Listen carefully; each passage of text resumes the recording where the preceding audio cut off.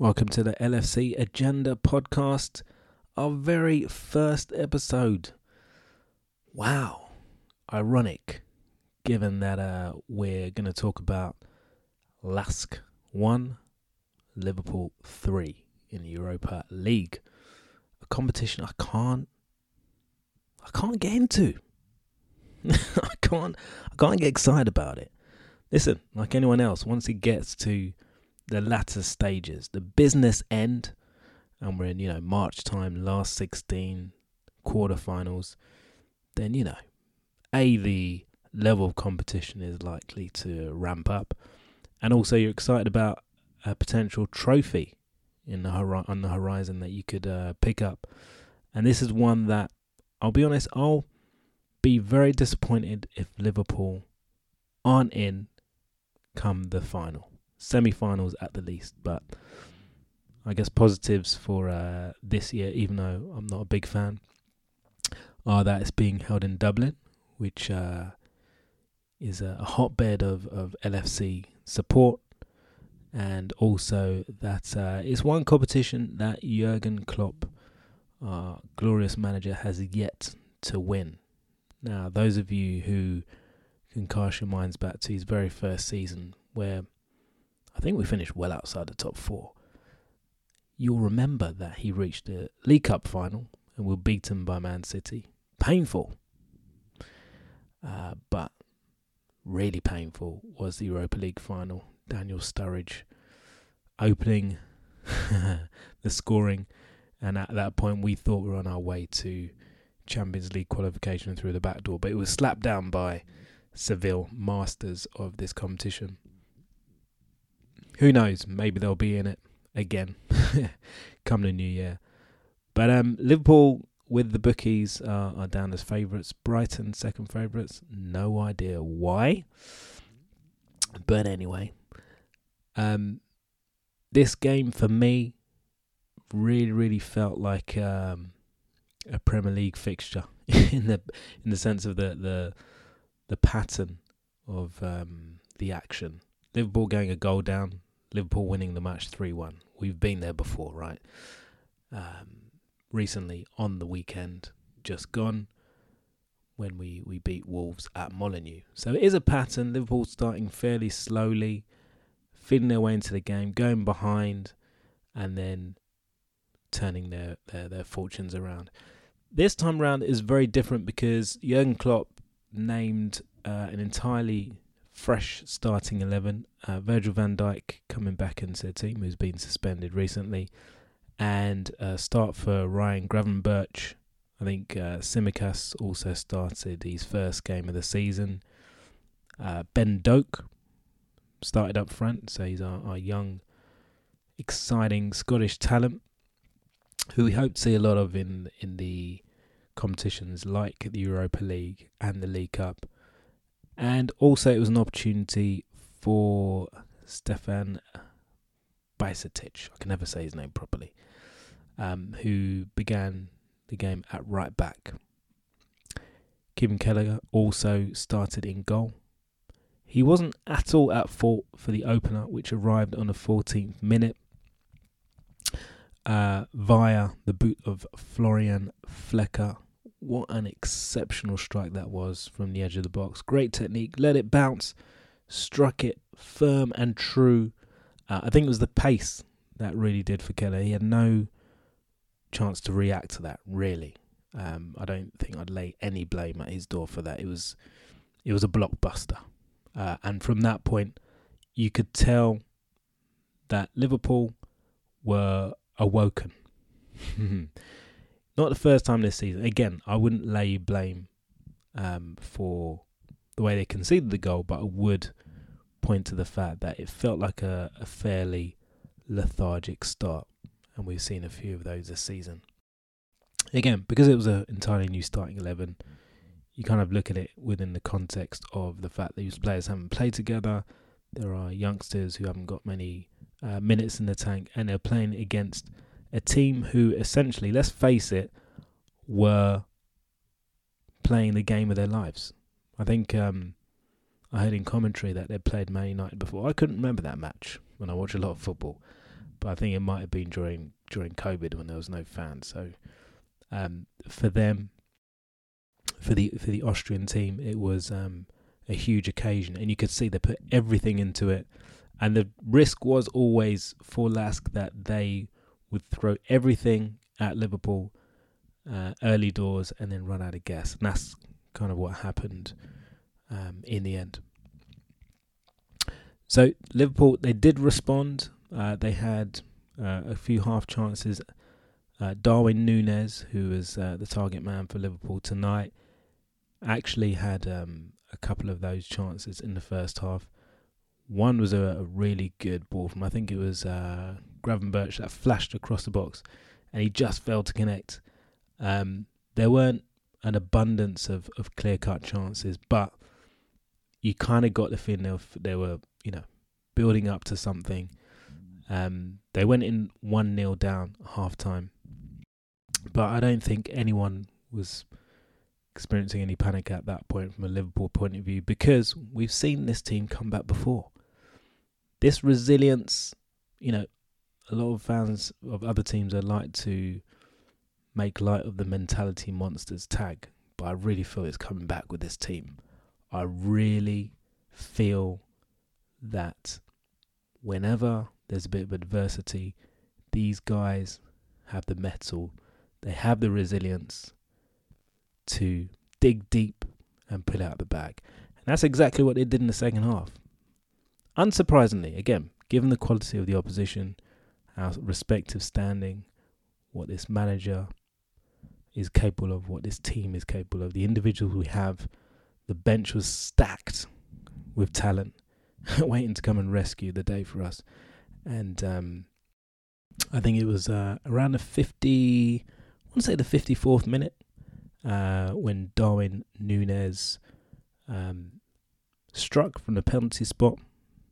I've just seen it was minute 56 actually. Luis Diaz was fouled in the box. Darwin Nunez stepped up, struck the ball firmly into the bottom corner, beyond the last keeper, and there it was, 1-1. And from that point, you felt there was going to be one outcome. Well, I did anyway. It didn't take long to arrive. On 62 minutes, Ryan Gravenberch was making his debut, showing plenty of industry and guile throughout the match. Very aggressive. I know he wasn't everyone's cup of tea. I know the last two signings Liverpool made, Endo and Gravenberch, they didn't grab everyone's imagination. But this was a solid debut. You have to put it within the context of the quality of the opposition, so we mustn't get too carried away. But it was a fantastic ball, whipped into the box and swept home by Luis Diaz in a flash. The goalkeeper I don't even think he saw it, and the ball was dispatched into the net. 2-1, Reds were up and running, and then they really grabbed the game by the throat. Slightly concerned Ryan Gravenberch came off with 50 minutes to go, but when the replacement is Mo Salah, that's a problem for the opposition. Guys, let me tell you, Mohamed Salah, I've heard pundits for the last 2 months before the window closed, or the last month before the window closed, when the Saudi bid came in and there was all the speculation, say, oh, but 150 million, Liverpool can't turn that down. Let me tell you, if Liverpool offered £300 million for Mohamed Salah this summer, that money would still be there next summer. Maybe it might be 10, 20 million less. But the biggest, most important Muslim player, the biggest and best Arab player in history, the most productive, potent footballer in England right now. If we'd accepted any fee for Mohamed Salah, we'd essentially be accepting compensation for throwing our season away. Would make no sense. And once again, yet again, the output king, the Egyptian king, delivered. with Liverpool's third goal in this match. It was a class finish. It was such a sweet, delightful finish. It's almost like when he's in the box, and we know that this season he's been more of a provider, dropping into deeper positions to supply the bullets. But it was just a reminder of the sting in the tail when it comes to Mohamed Salah. What a glorious footballer. He slowed the game down, teased a defender in the box, and slid home a cool finish with his left foot past the goalkeeper. He did it so nonchalantly. He barely celebrated. I don't think it's because he didn't care. I think he's made his feelings known about how devastated he was not to qualify for the Champions League. It's because he understood that, again, these games are like warm-ups. I don't mean that in an arrogant way. Just look at the quality, the standing, the history of these players, this club, this manager. These games are a warm-up for the next phase. But while we're in it, we need to take advantage of, the minutes that we can give to other players in the team who maybe aren't going to start as many matches.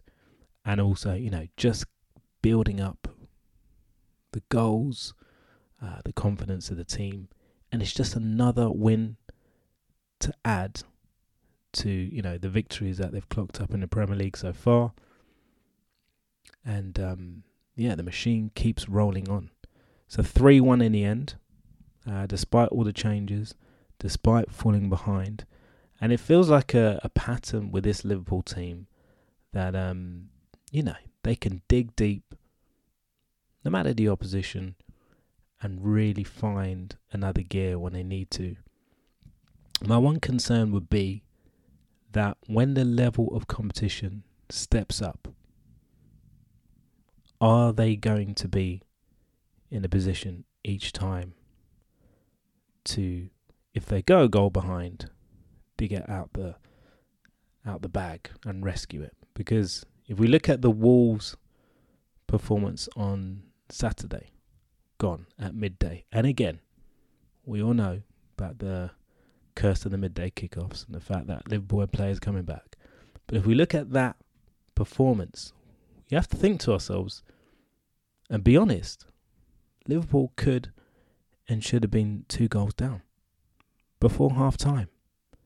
And then that would have been a different story. We probably wouldn't be talking about a great comeback.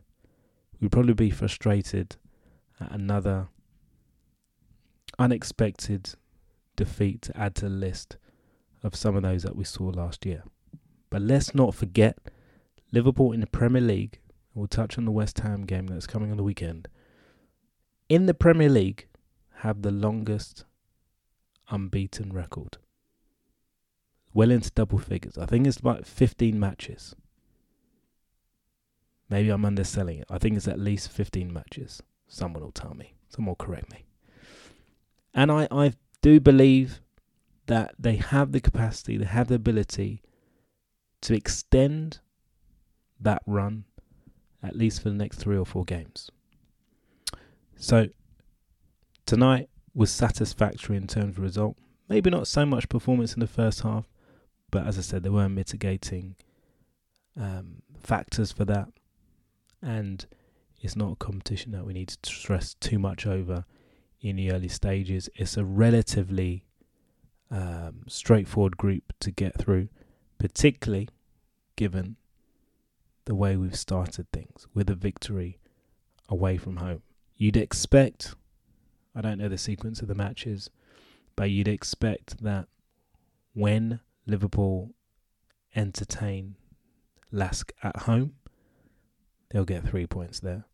And then the other teams, if you were playing Champions League, you wouldn't bat an eyelid at Liverpool doing the double over. Toulouse and Union Saint-Gilloise. I've probably butchered that name, but this is what happens when you're in Europa League football. You get teams whose names you can't pronounce, you never heard of. So, on to Saturday. Liverpool will play West Ham in the league. And confident again. I really believe that the guys have got the bit between their teeth. I don't mean to curse things. Oh, it's Sunday, is it? Sunday 2 p.m. I don't mean to curse things or jinx things. But you'd expect Liverpool at home, if they can finally get off to a comfortable start. Actually, I say finally, if they can replicate what they achieved against Villa and get off to a decent start and just control the game, then we'll all be happy. We'll all be happy with that, because more than likely, if the luck is on their side, that will mean they'll get a victory. West Ham, solid side. We saw what happened when City went there. City are the standard bearers. I don't care what anyone says. There is no title race until the point that people start standing up to Man City. So I don't really see it as we need to keep up with City. That's not my perspective. My perspective is Liverpool are comfortably one of the top 3 sides in Britain. In England, in the Premier League, right? Which means in Britain. But the point is, they finished 5th last season. They actually rose from 10th, I think in March, to 5th, which shows you the trajectory of their progress. And with the midfield refresh, Mo Salah staying, and injuries hopefully not affecting us so much this season, I would expect a top 3 finish. I expect Arsenal to be in there somewhere, but I honestly believe we're a better team than them. And I believe in the Premier League will continue to show that. Some interesting comments came out this week from Mikel Antonio, the West Ham striker, regarding Liverpool. I think they were fairly tongue-in-cheek, and they maybe have been taken out of context a little bit by the social media warriors. I think he came out with something along the lines of West Ham would finish above Liverpool. So he does a podcast called the Footballers Football Podcast. Actually really good, with Callum Wilson, a couple of others. And he said, we're going to finish higher than Liverpool this season. I'm putting it out there. But he did say it fairly tongue-in-cheek. When I listened back to it, there was a bit of chuckling going in the background. He was getting ribbed by the other guys on the podcast. I think it was a bit of joviality. But when you see the comments in their naked form, people can pick up on it and make of it what they will. Get carried away, get irritated by such comments. I don't think he's under any illusions of how difficult a task it will be to go to Anfield and pick up points. That being said, Liverpool do need to be wary, because West Ham have some interesting weapons at their disposal. But you know what? Most Premier League teams have at least 1 or 2 players who you think, shoot, they could actually hurt us if we're not on our A game. So, as always, Liverpool need to get the job done, be focused, and ultimately, if they're going to get the points, it's not going to be a walkover. It's not like the old days where, under Benitez, previous managers, we'd expect to stuff that team 3 or 4-0. Not that Liverpool are not capable of it, but right now, you take any kind of win to keep this run going. And it is a fantastic run. So far in the Premier League, 4 wins, 1 draw. Are you surprised by that? I'm not surprised by it, but it is a fantastic run. And when I talk about a fantastic run, I'm talking about, off the back of what they did towards the end of last season, where, quite frankly, if the league had continued for another 6 or 7 games, they'd be playing Champions League football. But, as they've learned, hopefully, you're going to need to get the results from early to give yourselves a firm chance of securing top 4. And who knows beyond that. Don't want to get too excited. Don't want to make any rash statements. But the signs are good so far. And we'll be hoping for a positive result come the weekend. 2 p.m. this Sunday at Anfield. Can't wait for that one. All right, so thanks a lot for listening to episode 1 We'll be back on Sunday evening following that game. Let's hope it goes well. And in the meantime, please drop us a top rating, whatever podcast platform you're listening to us on. Let your friends know, let your people know, and we'll catch you on Sunday. You never walk alone.